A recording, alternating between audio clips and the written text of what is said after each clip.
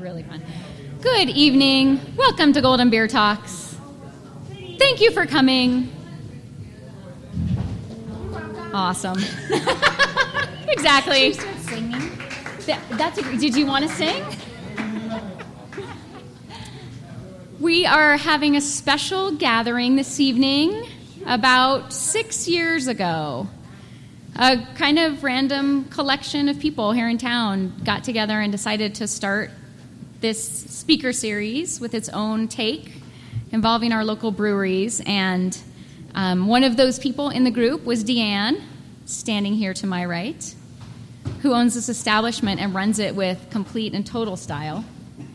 And we are deeply grateful for your hospitality, your delicious food, and the home that you have provided for Golden Beer Talks. So we are, yeah.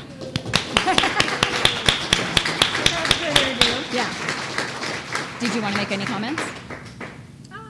Yeah, I can. Yeah, talk. I don't great. need that. Okay. I just want to say thank you all. I know many of you have been coming here for the last 6 years or almost 6 years, and it's always a really special time for me to welcome you into my second home, and I appreciated seeing you over the years, and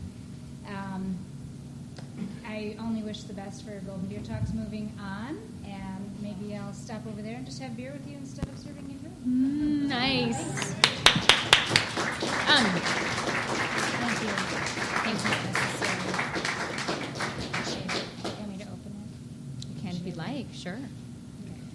Deanne is going to open her card, and Some people are sad about this. it's a passage for us. So we've had enough nights where we've been violating the fire code with the size of our crowd that we're moving across the street to the Buffalo Rose. But this will always be our home. I cried for about a week. Oh, thank you. Yeah. That's so nice. Yeah. Thank you all. And thank you also for the drinks and snacks tonight. You're welcome. There's nothing that can't be fixed by a little Chex Mix. Yeah. There's plenty more. There's plenty more. Dig Keep in. drinking and eating. Okay. I would also like to ask for the following people to stand up for some love. That's you, Brandon. That's you, Luna. That's you, Barb. That's you, Frank. That's you, Bart. Stand up. Stand up. Karen. Dawn. Jim. So this is the team of people that bring you Golden Beer Talks every month, and in different capacities. Everybody on this side of the bar is on the organizing team, and everybody on that side of the bar is pretty awesome. If it's any consolation at all, we're taking Brandon with us because he just happens to work at both establishments. Nobody's going to go thirsty. We also are grateful for GoldenToday.com for always promoting our events and keeping an eye on everything important going on in Golden. If you aren't signed up on their listserv, you really should be at GoldenToday.com. You can get an amazing amount of useful, concisely presented information to make you a better citizen of Golden. So we are grateful for that as well. So and our GoldenToday.com author, Barb Borden, is in the house. I'm going to bring up Don Sweetkind. He's going to introduce our speaker for this evening. Come on up, Don.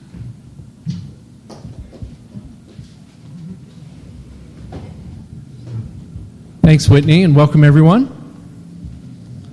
So, everybody hang on to your beers or your wine, because I'm going to hit you with a big word. Charismatic megafauna. You like that one? Charismatic megafauna. What the heck does that mean? Megafauna. Well, that's large animal. I can do that. What's charismatic?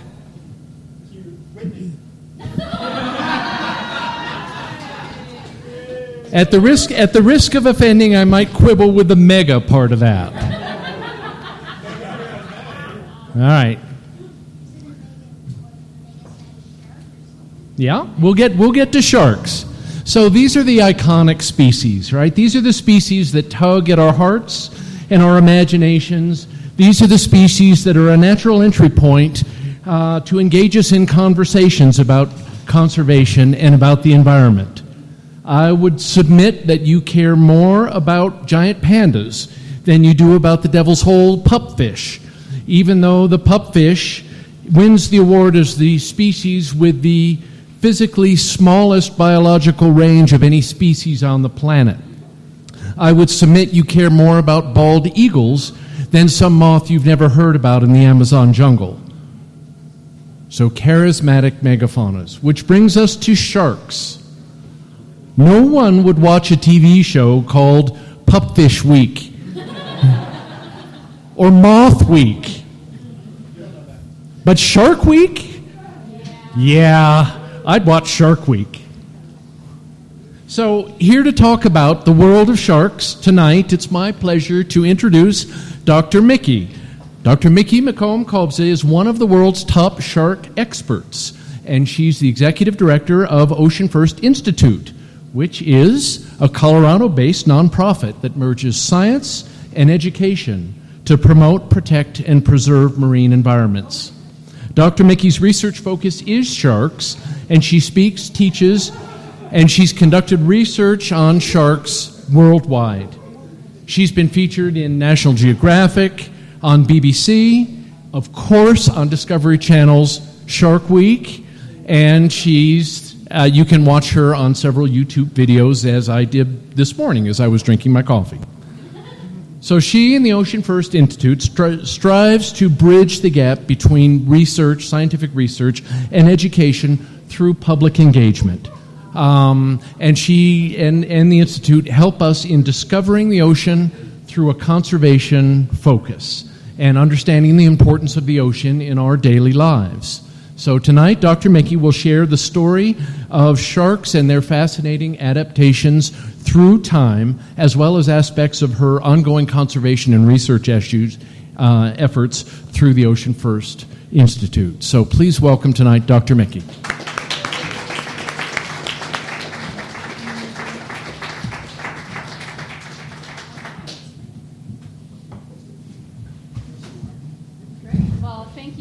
Everyone for being here tonight, and it's really exciting to be here on your last night. I can feel the love in the room, so this is a really great venue, and I'm sure everyone is really sad to be moving, but it seems like a natural thing when you grow like you are, so it's wonderful.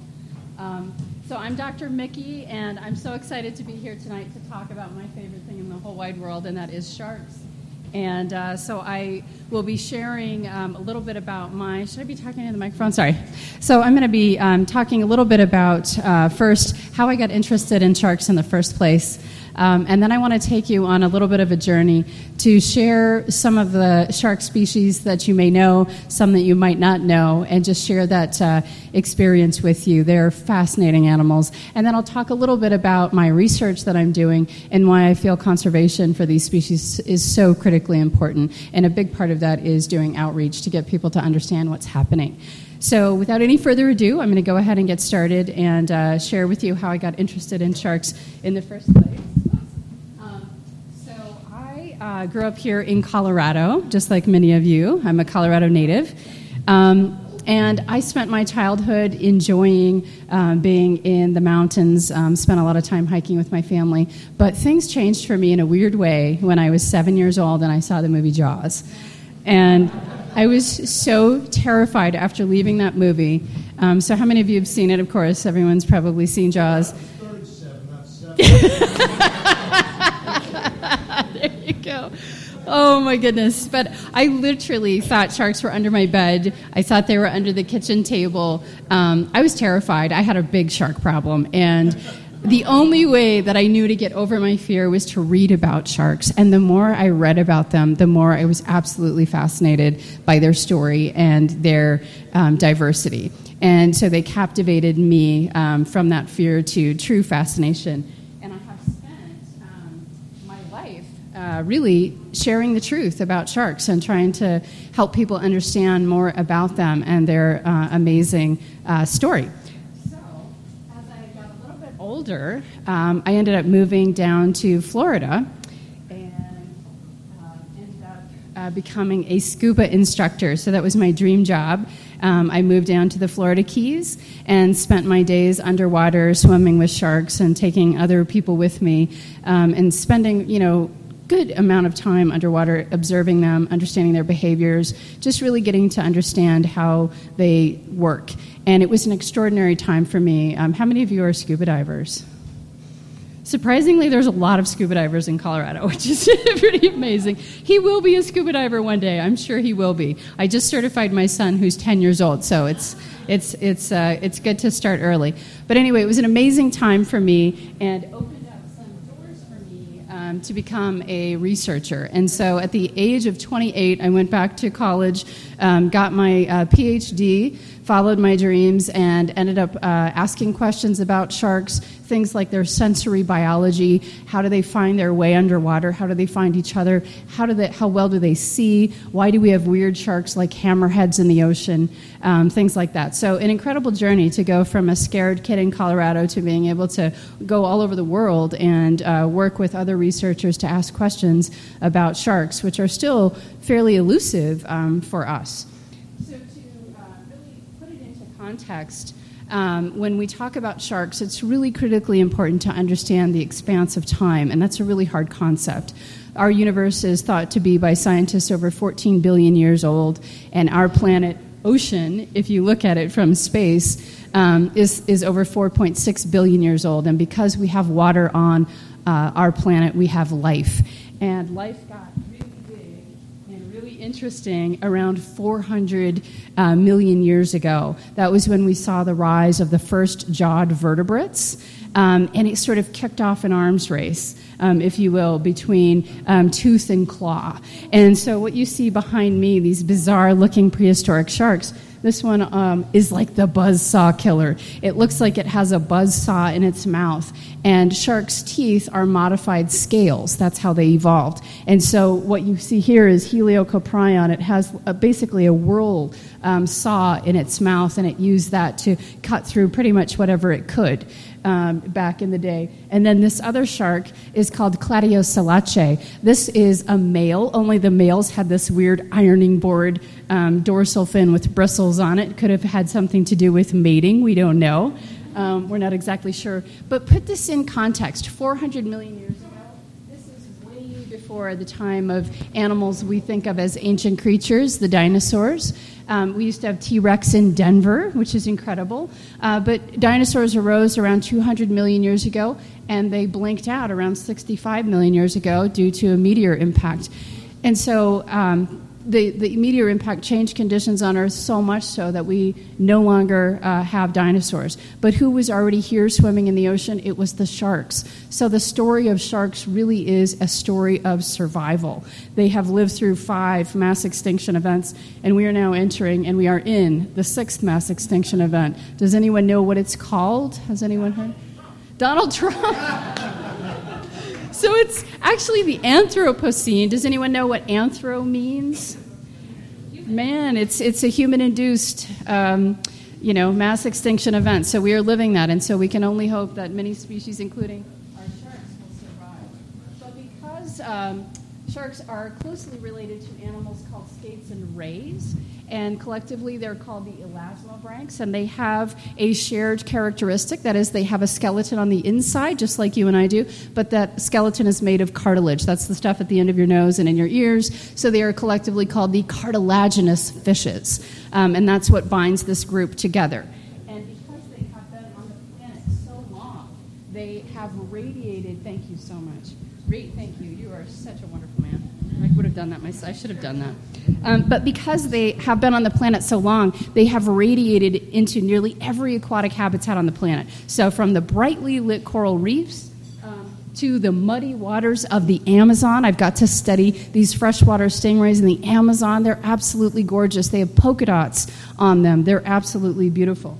And then we have sharks like this that live under ice in the polar regions. This is the Greenland shark. New research tells us this shark may live upwards of 400 years. This could be the longest lived vertebrate on our planet, and that's just brand new research that's come out. So that's the Greenland shark. And then we have a shark like this, frilled shark, that lives its entire life in the deep, dark benthos where no sunlight penetrates. So imagine living a near lifetime with no sunlight. And it has adaptations to allow it to live and thrive in this deep environment. So when we study sharks, it's important to understand there are over 500 different species swimming in our ocean today. And they all have different body shapes. They have different tooth morphologies or different tooth shapes. They have different reproductive modes. Some of them have to continually swim to survive. Others can lay on the seafloor all day long and be just fine.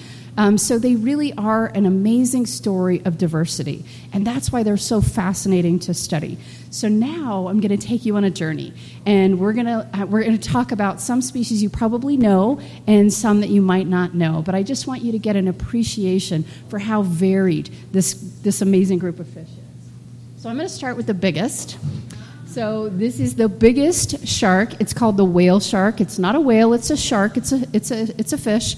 And these fish can grow upwards of almost 50 feet, as big as a school bus. And you can see it's beautiful. It's got polka dot markings. They stay near the surface of the water because they are filter feeders. And you can see coming into the screen me and my son. And you might be thinking, why would you want to swim with the biggest shark in the ocean? Because they're totally harmless. They are eating tiny zooplankton in his mouth as he opens his mouth. He's filtering out tiny plants and animals called plankton. So imagine the biggest bodies in the ocean are grown and fueled by nearly microscopic organisms. It's truly incredible. They're amazing, and they're beautiful animals. And if you ever have the chance to find a place to snorkel with them, you should. They're incredible. So to go from the biggest to the smallest, this is the dwarf lantern shark. This is as big as it gets. It's a deep sea shark, and it can fit into the palm of your hand. And did you know that there literally are sharks that can glow in the dark? So this is the velvet belly lantern shark. It uses chemicals inside its body to create light called bioluminescence. And its belly glows green to match the downwelling light of the sun to help the shark become invisible. It's like a Harry Potter invisibility cloak. It's really cool. And then this is an extraordinary shark. It's a very sharky shark. This is the mako. And the mako shark is the cheetah of the ocean. They don't make them any faster. These guys have been clocked in bursts up to 70 miles an hour. So imagine going onto the highway and looking out your window as you're speeding and seeing a mako. So they are fast swimmers, and they have special adaptations in their eyes. So look at this shark. This is a mako chasing a boat that has bait hanging off the back, and it has a camera. And sharks don't have hands, so as they're swimming through the water, they've got to use their mouth to get everything. And he's coming in very quickly, chasing a fast-moving boat with fast-moving, dangling bait, and he's able to go in there and grab it with his mouth with no problem. So imagine the pressure on his eyes to be able to resolve that fast-moving landscape. And so he superheats his eyes. It's a crazy adaptation, but his eyes are above the ambient ocean temperature by sometimes 10 to 20 degrees. And what does that mean? It just means his eyes work as effectively and fast as possible, which again is a visual advantage for this shark. Okay, so talking about eyes, this is the big eye thresher shark. So it has a big eye, as you can see, but really the action in this shark is in the tail. It has what we call a heterocersal tail. It just means one lobe of the tail is larger than the other, and it uses the tail as a weapon to stun fish. It's incredible. So it slaps and smacks schools of fish with its tail, and this is called tail smacking, and it stuns the fish, and so then the shark can spin around and grab 1, 2, 3 fish at a time. So it's an adaptation to maximize the thresher shark's feeding ability, which is really incredible. So it's like the Indiana Jones of the shark world. It's pretty cool. Pretty cool shark. There you go.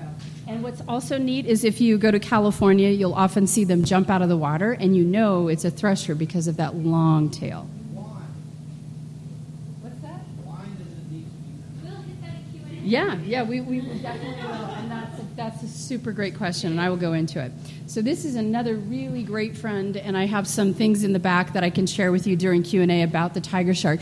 These are the tigers of the sea. We have tigers in the jungle. These are the tigers of the sea. This is the tiger shark. They are voracious predators. They are absolutely gorgeous, and they have a blunt nose. He gets a little snappy here, but you can see those beautiful markings all the way down his body. They're tropical sharks, and they're not discriminate feeders. They eat license plates, cameras, fur coats, plastic, you name it. We find all kinds of weird things in the bellies of the tiger shark.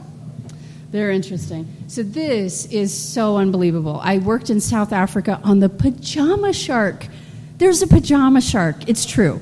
So the pajama shark is swimming right across the reef. This is a mama shark. So Mother's Day, yes, of course. So this is a mama shark, and she's about to lay an egg. So some sharks lay eggs, and some sharks give birth to live young. She is maneuvering around, and she's trying to find a good spot to lay her eggs because she's a good mama. And what you can see here is she's got her eggs coming out. The eggs are called mermaid's purses, and they're about this big. And she's swirling her egg that has little tendrils around them onto vegetation so that they're safe. They're going to stay put, and in about 5 to 6 months, those little baby sharks will come out of the eggs and hatch. And so she's a great mom, taking some time to make sure that her offspring have a great chance to survive. So I'm sure some of you have heard of the bull shark before. So I've been diving with bull sharks quite a bit in Costa Rica. Bull sharks are kind of football-like sharks. They're big, they're stout, and they have a unique adaptation. They are what we call a euryhaline species, and what that means is they can go from freshwater to brackish water to saltwater and all the way back and forth. And so we see them in rivers and streams, and that makes them especially dangerous. They're the number 3 most dangerous shark in the ocean. And what's interesting is many times the females will have their pups, their babies, in fresh water because there's not that many big predators in those areas. So another adaptive strategy to help these sharks. And then did you know that we actually have sharks that can walk on land? So we have land sharks for real. This is the epaulette shark. It lives in northern Australia, and it does an action we call punting with its pectoral fins. It moves across the reef during low tide, and then it goes into small tide pools where fish are trapped, and it's like fish in a barrel. So they're able to get those fish and do what they want to do and then go back out after the tide comes back up. So another adaptive feeding strategy. Okay, this is the ugliest shark, hands down. This is the goblin shark. This is a real shark. It's pretty incredible. It's got this paddle-like nose, this snout, that we think is used to help it hunt. It's a deep sea shark, so it's found in the deep ocean, and it's got these snaggly teeth. You can see from the front, it's not any prettier, I'm afraid to say, but it's got needle-like teeth and this very projected paddle-like snout. But the weirdness doesn't end with the snout and the teeth of the goblin shark. It's got another trick up its sleeve, and it's amazing. So take a look at this. This is a goblin shark as it actually hits a diver's arm underwater. Watch the jaws. It's amazing. So these jaws can protrude out of the head in order to help it catch its prey. Because goblin sharks may encounter prey in the deep ocean maybe once or twice a week, maybe less, so they have to maximize their chance to be able to grab that food. And so that's how they do it. Their jaws come out. So it's almost like weirder than a movie, you know? You don't have to look too far in nature to find strange things. And yeah, exactly. And to talk about strange things, so you have this really long head this way in the goblin shark, and then you have this really stretched head in the hammerheads. So hammerheads are my favorite shark. They are amazing. So you might not know that hammerheads are the most recently evolved sharks in the ocean, only been around for about 10 million years. But what you might not also know is there's more than one hammerhead species. So there's actually over 10, and we keep discovering more. But they have this expansion of their heads in the different species. So they go from kind of normal sharks to absolutely bizarre in a separate separate genus called the winghead shark. It's completely freaky. It looks like a swimming boomerang. And I was able to go to its range in Indonesia to try to study this winghead shark as part of my PhD. And I could never catch them. They're very elusive. So I had to work with museum specimens, which was really a bummer. But we were able to look at them, do some work on their heads, trying to understand what's going on. And so just to tell you a little bit about hammerheads, as funny as it sounds, in the literature, there have been arguments about why the hammerheads have this weird head. Like, is it a good thing? Is it a bad thing? Is it a no thing? Does it do nothing? So for my PhD, I studied hammerhead heads and what is the purpose of a hammerhead head? Is there a purpose to it? Is there anything to it? And one of the things that I got to study, amongst many, was their visual system. So if you're a hammerhead and your eyes are pointing straight out, can you even see straight ahead where you're going? What the heck is going on with that? So I laid some bets, and I was like, there's no way they can see straight ahead. So for my PhD, I got to study the very fundamental aspect of vision, which is what you see around your head. And so when it came to hammerheads, our research showed us they do have binocular overlaps in front of their heads. And in fact, their overlaps are bigger than normal sharks, which was a total surprise to us. And that just translates into depth perception. So they can see where things are and they can judge distances. So what's surprising is that shark eyes are very complex. They rival our eyes in complexity. They have mobile pupils. They can dilate and constrict their eyes, which is a sign of a complicated eye. And so some of the questions I got to ask were things like, do they see in color? Can they resolve color as they're swimming through the ocean? Would that be something that would help them? And then again, that question about speed. So look at the mako. It's a fast-moving predator. Do its eyes work fast in comparison to a shark that's laying on the seafloor all day, kind of going, duh, do you see anything moving by? Are their eyes working faster? So really kind of interesting questions. So how do you test a shark's vision? They can't talk, unfortunately. That would make it so easy. You have to go out into the field and catch them. So this is a picture of me baiting a hook. So we would go out and catch our sharks, and then we would bring them back to the lab where we would acclimate them. So these are little baby hammerhead sharks, which we love, out in Hawaii. And so we would acclimate and make sure they were healthy and okay. And then we would run them through our experimental trials. And then after we would get all of the data and the information we needed, we would put them back into our tanks, make sure they were okay, make sure they were feeding okay, and then put them back into the wild where they belong. So we were able to get secrets from them, but yet let them go, which was a really important thing for me.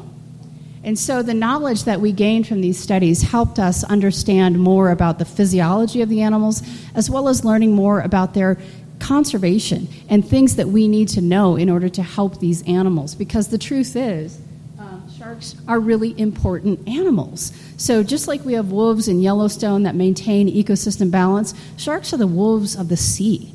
They maintain ecosystem balance, and they are a very, very vital part of a healthy ecosystem. And right now, sharks are in trouble. So we are taking sharks out of the ocean faster than they can replace themselves. And we're doing it mainly for shark fin soup. So how many of you guys have heard of shark fin soup before? Couple, most of you actually. That's great. So shark fin soup is a really destructive practice used where they take the fins off animals and they kick the animals alive off the boat, and they just use the very small part of the animal. They don't even use the rest of it. So it's a very wasteful and cruel practice. But sharks grow slowly. They reproduce slowly. And climate change, surprisingly, is having a big impact on sharks because their prey, because of changes in chemistry and temperature, are moving poleward. And so we're seeing sharks' migration patterns change. We're seeing their pupping ground areas change. So we're starting to really take note of some pretty drastic and quick changes in behaviors and movement patterns in sharks. And so one of the things that I am very passionate about is some of the research that I've been doing for a long time down in Costa Rica. And so I have two research sites. One is in right here in Gulf of Dulce, and then I do another project up in the northwest corner on the tropical Pacific. And the reason I work in that area is because in the tropical Pacific, hammerhead sharks that I love so much have declined by 90% in the last 15 years. And so now they are an endangered species, which is kind of unbelievable to think that that's happened just in my span of working on them. And so down in Golfo Dulce, I work on shark pups in an area that is believed to be a shark nursery area. Project started out with colleagues of mine at Mission Tiburon who realized that the fishermen in this nursery area were using these endangered scalloped hammerhead babies as bait. And they didn't know any different. And so we've been working on education campaigns and tagging and tracking these animals to see where they go. And what we have found is pretty amazing. That is definitely a nursery area, and we've been working with fishermen and the government to try to protect these animals. In 2018, the Costa Rican president declared Golfo Dulce as the world's first hammerhead shark sanctuary, which was amazing. We were so excited about that. And so we've continued to do tagging and tracking and working with local fishermen to really protect these animals. So I'm going to shift gears quickly and just do one last little push about great white sharks, which I've worked with, which I love so much. This is amazing. This is Deep Blue. She's probably the largest great white shark that's ever been filmed. This was in Guadalupe Island off the Baja coast of Mexico. Isla Guadalupe is where she is. She was recently spotted off the island of Hawaii, which was amazing, just this past summer. But anyway, one of the questions about these animals is how big are they? Their maximum length is thought to be 22 feet, but we don't know. It's not easy to haul these animals out of the water to measure them, and it's not healthy for the animals. And so we wanted to come up with a non-invasive way to measure these animals. And so we came up with a technique called laser photogrammetry. And it's really quite simple. You have two, and I've got my device back here. I'll show you during Q&A. But we have two lasers. They're lasers that are set a known distance apart with a camera in the middle. And we shine the laser lights onto the side of the shark. And what happens is you can then figure out, it's like beaming a ruler onto the side of the animal. So what's exciting is I had students in Longmont help me design this and integrate it and prototype it. Able to use it when I was in Guadalupe in the cage. That's me shining the laser light onto the side of the shark. So it was really exciting to be able to do it. And so you can see here, this is the device with the camera in the middle, and I'm underwater breathing on a hookah, getting kind of excited because the sharks are swimming around and we're ready to go. And as the shark swims by, there's the shark. You can just easily shine those laser lights on them as they go by, and the goal is to have the shark as perpendicular as possible so that you don't have parallax error or any kind of distortion from having the shark at a weird angle. And so as the sharks swim by, you can just shine the lights on them, and you can do this with any animal. You can do it with sea turtles or any kind of fish. It doesn't have to be just sharks. So it's a really cool, non-invasive, cheap technique to be able to really give you information. And this is a beautiful girl named Scarbird. She's got a big scar on her head, but she's pregnant, and we were able to measure her during that trip. And when a female is pregnant, she'll have 5 pups inside, and they're about 5 feet long. So you can imagine she may be long, but she's super wide. She's very girthy. She's a big girl. Yeah, I think so. I think definitely, because she's huge. And one of the other things that I got to do, which is really exciting, is during that trip, I was able to go into the cage with a full-face mask and beam through satellites into classrooms to talk to kids. So this is just a little take of that video, which is really fun. And I have my little shark doll, and I'm like explaining the fins and things, and then the shark would swim by, and they're like, "Mikki, put your hands in the cage. What are you doing?"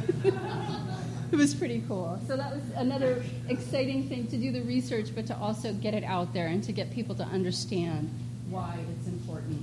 And one of the last things that I'd love to share with you is just that we engage students on expeditions with us. We believe in science, and we believe in connecting kids to nature. It's so important. So we take kids into the field with us, and we have them collect data with us. This is a young middle school girl who's in the Bahamas with me, and she's going out with our laser device. That's a Caribbean reef shark, totally harmless, and she's going after that shark to measure it, and she does it successfully. She's got her buoyancy. I taught her how to dive. She's like totally dialed in, ready to go. And, what an amazing experience to be in middle school and going down and swimming with sharks and collecting data, and I'm so excited. And, so that's a little bit of what we do, and I know that I've talked a lot, so I think it's time for a break. All right. All right, thank you.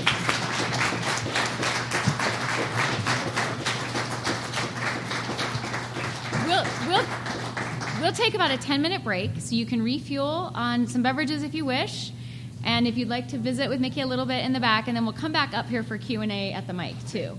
And I'll let you know when. So enjoy. I got to get a picture with him. Okay, cool.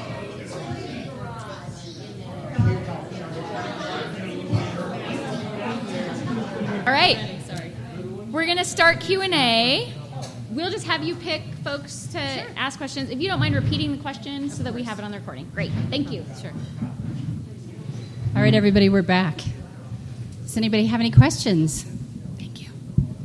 Yes. So you have a 10-year-old son, and is he interested in what you do other than just diving?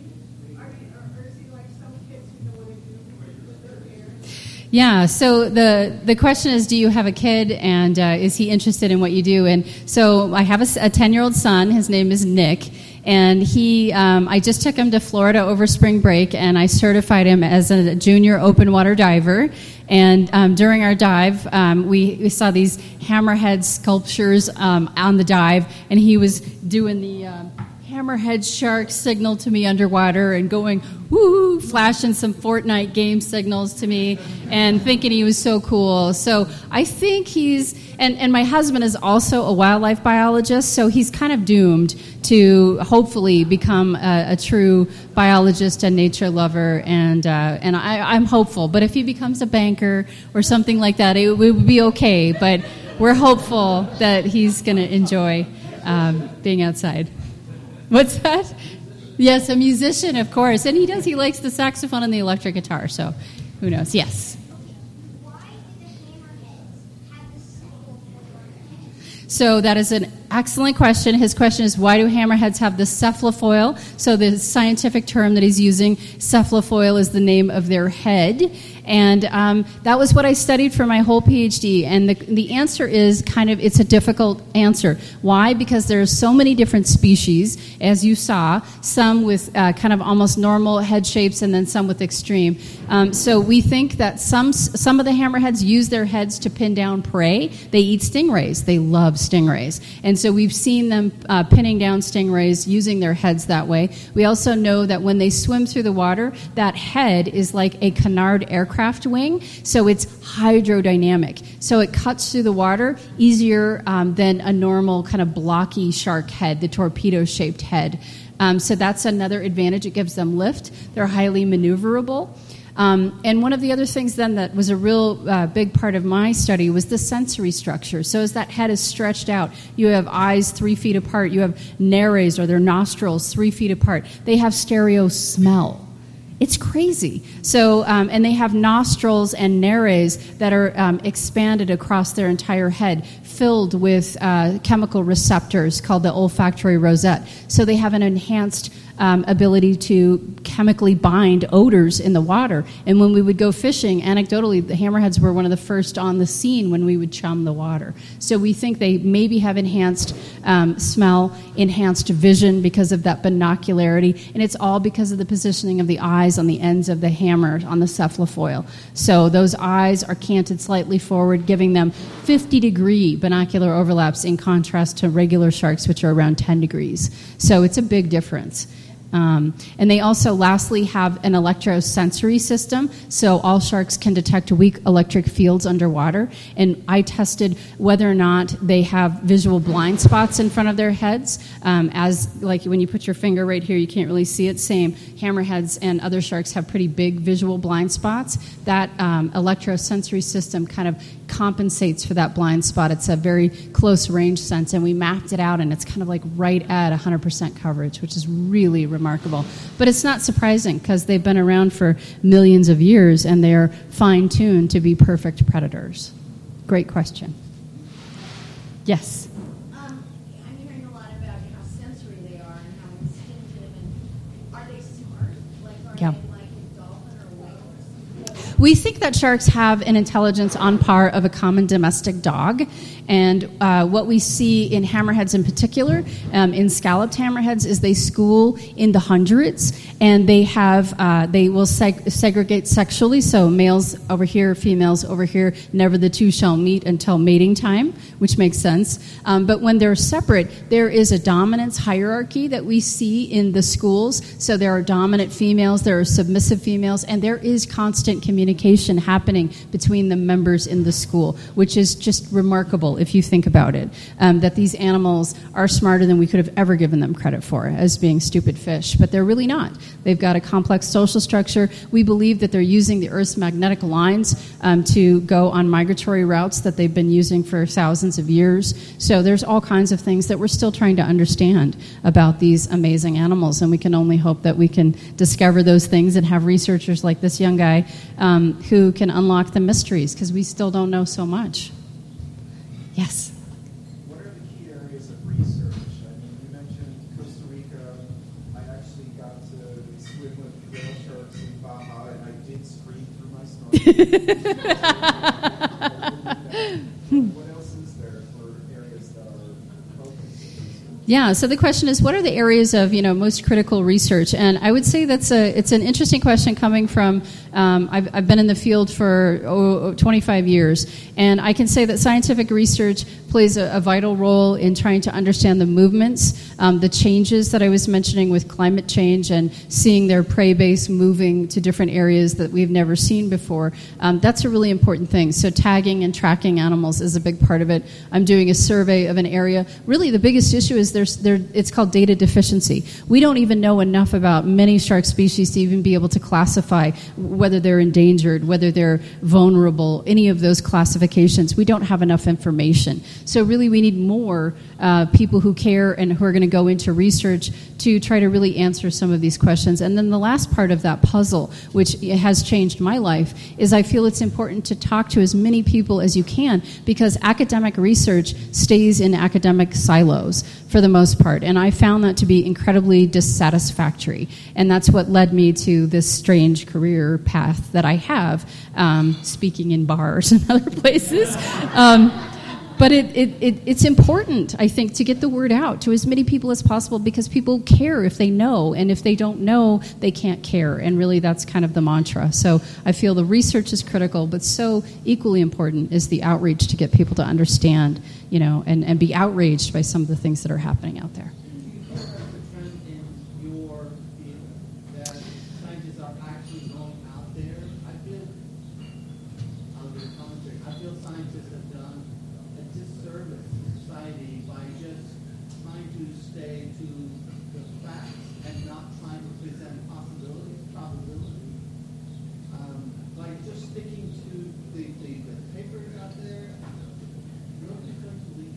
Yeah. So the question and comment was, are scientists doing a disservice by kind of staying in that academic silo and really speaking to their own small group? And I would say absolutely. And I would say I'm kind of the oddball in my peer group, because I don't find that to be satisfactory. I could have gone down that path, but it wasn't for me. I wanted to share a wider audience. I felt it was so critically important to get past the tower and to try to get people excited about science, because science is just a way of looking at the world in a very pragmatic and systematic way, and it gives us answers to questions that we can all believe in. And I think science should be, spread, and it should be sexy and cool, and that's what we try to teach the kids, is it's fun. It's like being an investigator. You're trying to figure out mysteries, trying to look at fossils and figure out who used to live here and why and what happened to them and what's going to happen to us using those as predictive tools. So I think many scientists are not good speakers, and they don't feel comfortable going out on a limb, and they don't like to get out of their comfort zone. And I think this is the time. We're in the 6th mass extinction. If you're not going to get uncomfortable now, when? When? Hopefully not. But I know what you're saying. I hear you. But we've got to have hope. Hope has got to keep us going. So what does your son Nick think of watching Jaws? Do you favorite shark movie? So we watch Sharknado in our house, I have to admit it, and we laugh. It's fun for us. And, he watches Jaws and is like, I don't know why you were scared, Mom. What's your problem? This is really, seriously? So, he's advanced from where I am. But we watch silly shows like Sharknado and all the mini shark cult movies, and we just laugh. Like Meg, we saw Meg when it came out in the movies, and everybody's like, really? You're really going to pay money and propagate this stuff? And I'm like, you know what? It's funny. It's humor. It's silly. You got to take it with a grain of salt. Yes. Are there any shark species that use pack hunting techniques? Absolutely. So the question is, are there any shark species that use pack hunting techniques? And absolutely. So we've seen evidence of cooperative hunting in great white sharks. They will work together, and so we have seen that. And again, showing us an intelligence of a dog.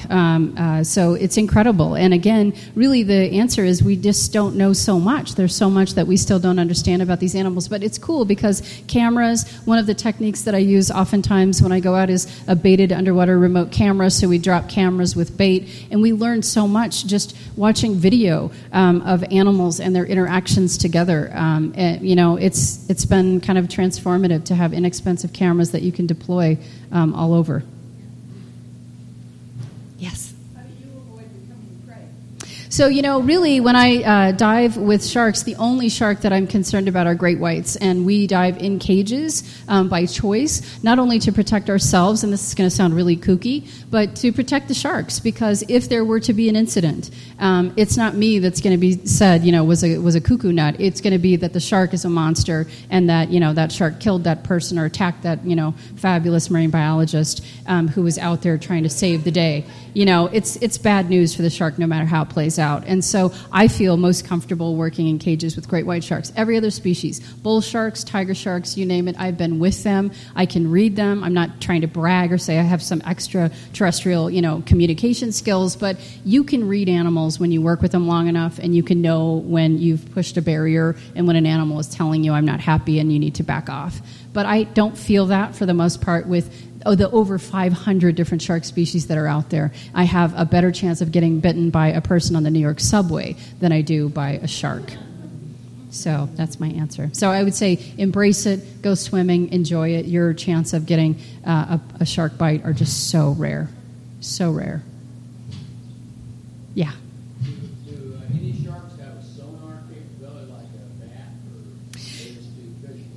Yeah, so the question is, do sharks have sonar like bats? And the answer is no, they don't. But what they do have is that sense that I mentioned earlier, and that's the electro sense. It's a sense that's an ancient sense that we no longer have, but it's a sense that's close range. If you look at the undersnout of a shark, you'll see all these peppery dots, and that's the ampullae of Lorenzini. And that is a jelly-filled canal that goes into the head of the animal, and it allows them to literally feel life. Every living thing underwater gives off a weak electric field, and sharks have evolved to detect it. It's a very close range sense, but if something is under the sand, sharks are not, they won't be deterred. They can feel it. They can feel that animal. And this is a sense that's shared by the platypus. How weird is that? Random. But yeah, so electrosensory system is really the secret communication channel of the shark. Yeah. What is the acuity of the eyes? Like I'm looking at this one right here. I'm hearing the hammerheads are pretty good, but like this fish, is that a This is a great white shark, and one thing you might notice here is that these eyes are frontally positioned, and frontally positioned eyes give you a clue this is a predator. So laterally positioned eyes are often found in animals that are more prey-based, so animals like rabbits, they're very concerned about predators and what's coming up behind them. So they've got laterally positioned eyes. This is a frontally positioned predator. It's all about binocular vision in this animal, and it's all about being able to track prey and be able to judge distances for being able to acquire prey. So if that comes up on a fish, he's like feeling it here, but he's also seeing. Absolutely. And then he's probably smelling. Absolutely. So it's all those sensory modalities coming together, working in combination with each other. And what's so cool about sharks is that, you know, sometimes they rely very heavily on their sight. Sometimes it's smell. Sometimes it's the electrosensory system. And then down their whole side, they have a lateral line. So if you've ever caught a trout, you see that line going down the trout. Same in sharks. They feel vibrations and they feel movement as they're swimming. So they're just constantly bringing in all this information, processing it, and making decisions on, you know, do I go after this? Where do I go? And as to color vision, we still are kind of in the dark. We know that some sharks have the requisite cones, so you have to have 3 cones in order to process color as we understand it. Some sharks do, some sharks don't. Some rays do, some don't. So a mixed bag is what we're finding. And again, if you live in a virtual blue environment all day long, having color vision isn't probably the most important thing anyway. So it's kind of interesting to think about some of those things. Did someone donate their arm to the video of the goblin shark? No. So you would think they did, but it was just, you know, an accident. It was probably staged. But the goblin shark bumped into that diver's arm, and then he got his tooth caught in the wetsuit, and that's why he was like, trying to get back out. But what a great display of the amazing pop-out jaw. You know, when I show that to kids in schools, they all scream. They can't believe it. It's just, and then the teacher's like, calm down, calm down, calm down.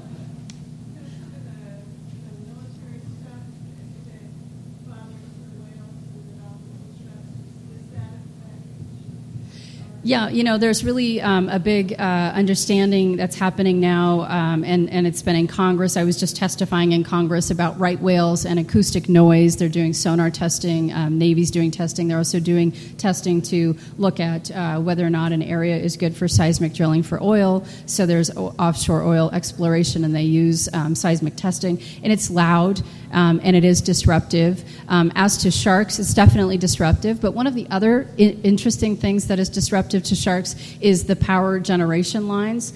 So as we have lines crisscrossing the ocean, I've been taken in as an expert to look at the different teeth that are embedded into the plastic coating of those transmission lines, because the sharks go down and bite them. Why? Because they're giving off that electric signal that the sharks are attracted to, thinking it's prey.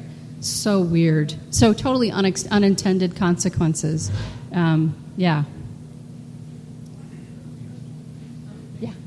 Is there any indication that these large sharks, like great whites, become more aggressive towards humans if they've been injured? Like I just read recently in lions, sometimes when they are injured, when they make a mistake on the prey they go after, are unable to hunt normally, and then they start hunting livestock and humans. And I'm wondering if that ever happens with sharks. Yeah, so the question is, you know, if a great white shark, a big predator, was injured, would that perhaps make that animal more susceptible to attacking people? And the answer is, I don't know. I don't think so. I think when sharks are injured in the wild, they usually die. Sharks are very hardy animals, so I've seen videos of sharks. I wish I had a picture of it here tonight. But when sharks mate, they don't have hands. I keep saying that they don't have hands, but they don't have hands. So when they mate, males will bite onto the side of the females, and they will take large chunks out of the side of the females. And females' skin is much thicker than the males to accommodate for the tooth depth of the males. So sharks are pretty hardy. They can get beat up pretty good, and they can survive. But as to whether or not they would be more susceptible to attack people, I don't know. I don't think so. I don't think sharks, we didn't evolve together in the water, so I don't really feel like humans are on the menu per se. I think that, you know, most of the 3 attacks that are fatal a year occur from great white sharks, and it's mainly because they're ambush predators, meaning that they ambush from below.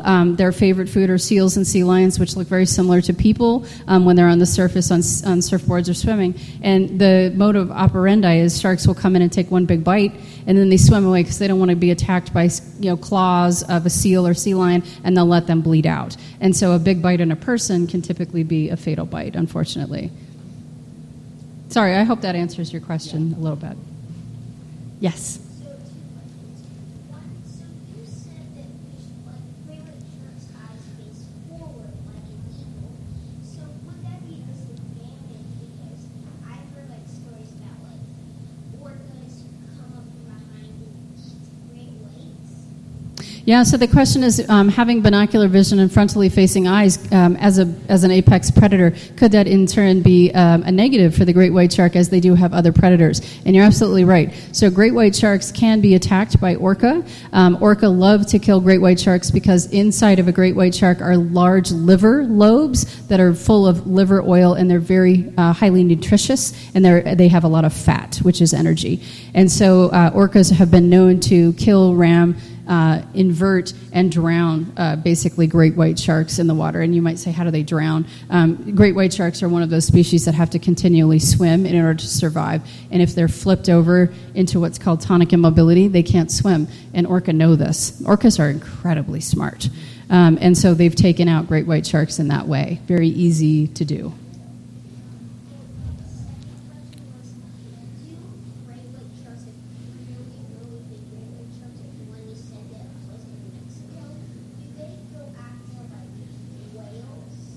Yes, so the question is, do big great white sharks eat whales? And the answer is absolutely, they do. They'll go to whale kills. So if there's a dead whale that's floating on the surface, they will absolutely go, and you will see multiple great white sharks working on a whale carcass. And in fact, I mentioned that deep blue has been seen in Hawaii this summer, and it was because there was a whale carcass there, and deep blue was one of the many great white sharks feeding at that carcass. And it was a bit of a circus. There were a lot of people that were swimming around deep blue, taking GoPro videos, going, oh my God. And the fishery service had to come out and say, people, please get back in the boats. This is a wild animal who's eating, and this animal is about 22 feet long, so please get back in the boat. It was a little crazy. Oh, yep, do we have one more question? Sure.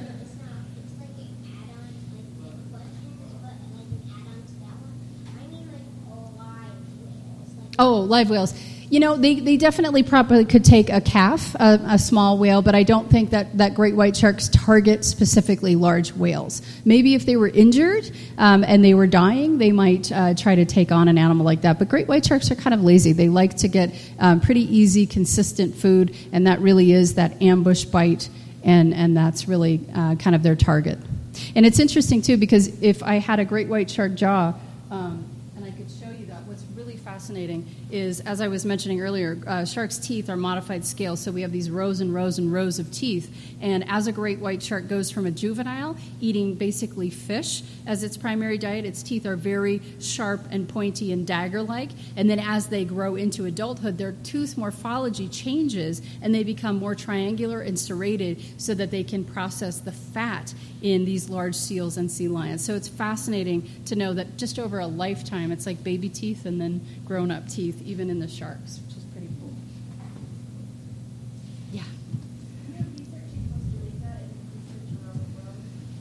How do you envision communities who are dependent on killing sharks or bathing with baby sharks? Like, how do they transition to economy? Yeah.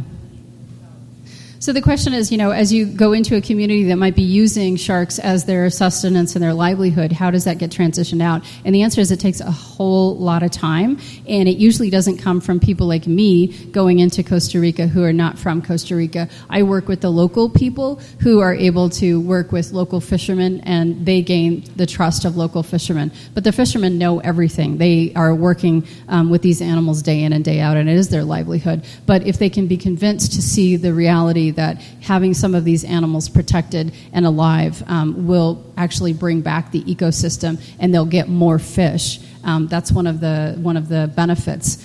We had in Gulf of Dulce, they started to do penning and fish farming and corals, and they started to see rebounds and fish numbers coming back like they hadn't seen before. But it takes time, it takes trust. And it usually is a local person that really brings that, having outsiders trying to come in and tell that it's not an easy thing to do. That's a great question. Yeah.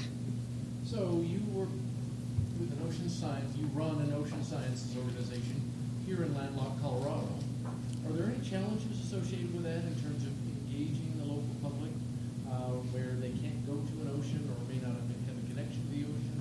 We're finding research students that are interested in this subject. Yeah.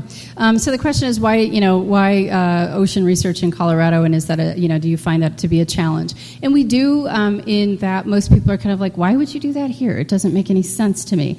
And I think then it becomes an opportunity to talk about how 2 out of every 3 breaths you take comes from little plants in the ocean. And that it's bigger than the rainforest. And so to try to make connections with watersheds, we are at the headwaters of 2 ocean basins here in Colorado. So we're uniquely positioned that what we do here can matter. 80% of plastic pollution comes from inland that goes into the ocean, and we all know we have a huge plastic pollution problem. So I think we use our weird positioning to really kind of flip it on its head and say, what can we do here from Colorado? How can we get engaged? And yes, we do like to go to the ocean and do research trips, but we're also starting to do local projects here in Colorado to engage students all year long, because it's important. And I think, as I mentioned earlier, having kids connecting to nature and having an empathy and an understanding of what's happening out there, I think is so vital to creating, a next generation of students who get it and who are going to be the warriors for the environment. And I think more than ever, I think we can look around and see that we need that. We really need it. Is it just a human perspective, or are they kind of smiling a lot? I think so. I mean, Really smiling. they look kind of, they are smiley. And I think when you spend more time with them, you can start to kind of anthropomorphize them, and they have personalities. And I know that sounds so crazy, but yeah, when you swim with them, there's some that are shy, some that are aggressive, some that don't care, some that flee the scene, some that are super curious and will follow you the whole dive, and you have a relationship with them. It's weird. But yeah, I think we tend to project things, but yeah, I think they're pretty amazing. In the who's who of sharks, are they tagged, or are they subtle differences that you do on oiled fins and flukes? Yeah. So in Guadalupe, as an example, the great white sharks in Guadalupe have been cataloged over 10 years, and there's an organization that basically they take a photo on one side and a photo on the other side, and then there are markings all over the body, like right in here, right around the dorsal fin, and then right in here, that don't change over time. And so those are basically little fingerprints, and they've got little boxes on those areas, and they can identify individuals, and they give them names and all these different things. But that's a way for them to be able to identify individuals and see patterns year to year. So-and-so came back, so-and-so's here, so-and-so's pregnant, so-and-so. So it's kind of a neat way to really start to understand the dynamics of the population.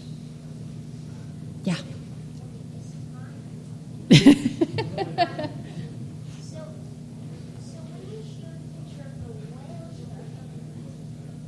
so I would think of lots of little daffodil spots. Is that camouflage? Because I know they only punch. Are they sneaking up on the plankton? Yeah, so it's probably not sneaking up on the plankton, but one of the theories that has been put forward with that through whale shark researchers is that they spend so much time at the surface of the water, white is reflective, and so it's really a way to keep them from getting sunburned. And if you don't believe sharks can get sunburned, it's really true. My advisor did a study on hammerhead sharks in Hawaii in a shallow pen. After being held for a certain amount of time, they got sunburned. So having these white spots, it's believed that it breaks up their pattern, but also perhaps helps them keep from getting sunburned, because they do spend so much time at the surface of the water filtering water all day long, and that's pretty brutal. Water and sun, you've gone snorkeling, you get a sunburn pretty quick.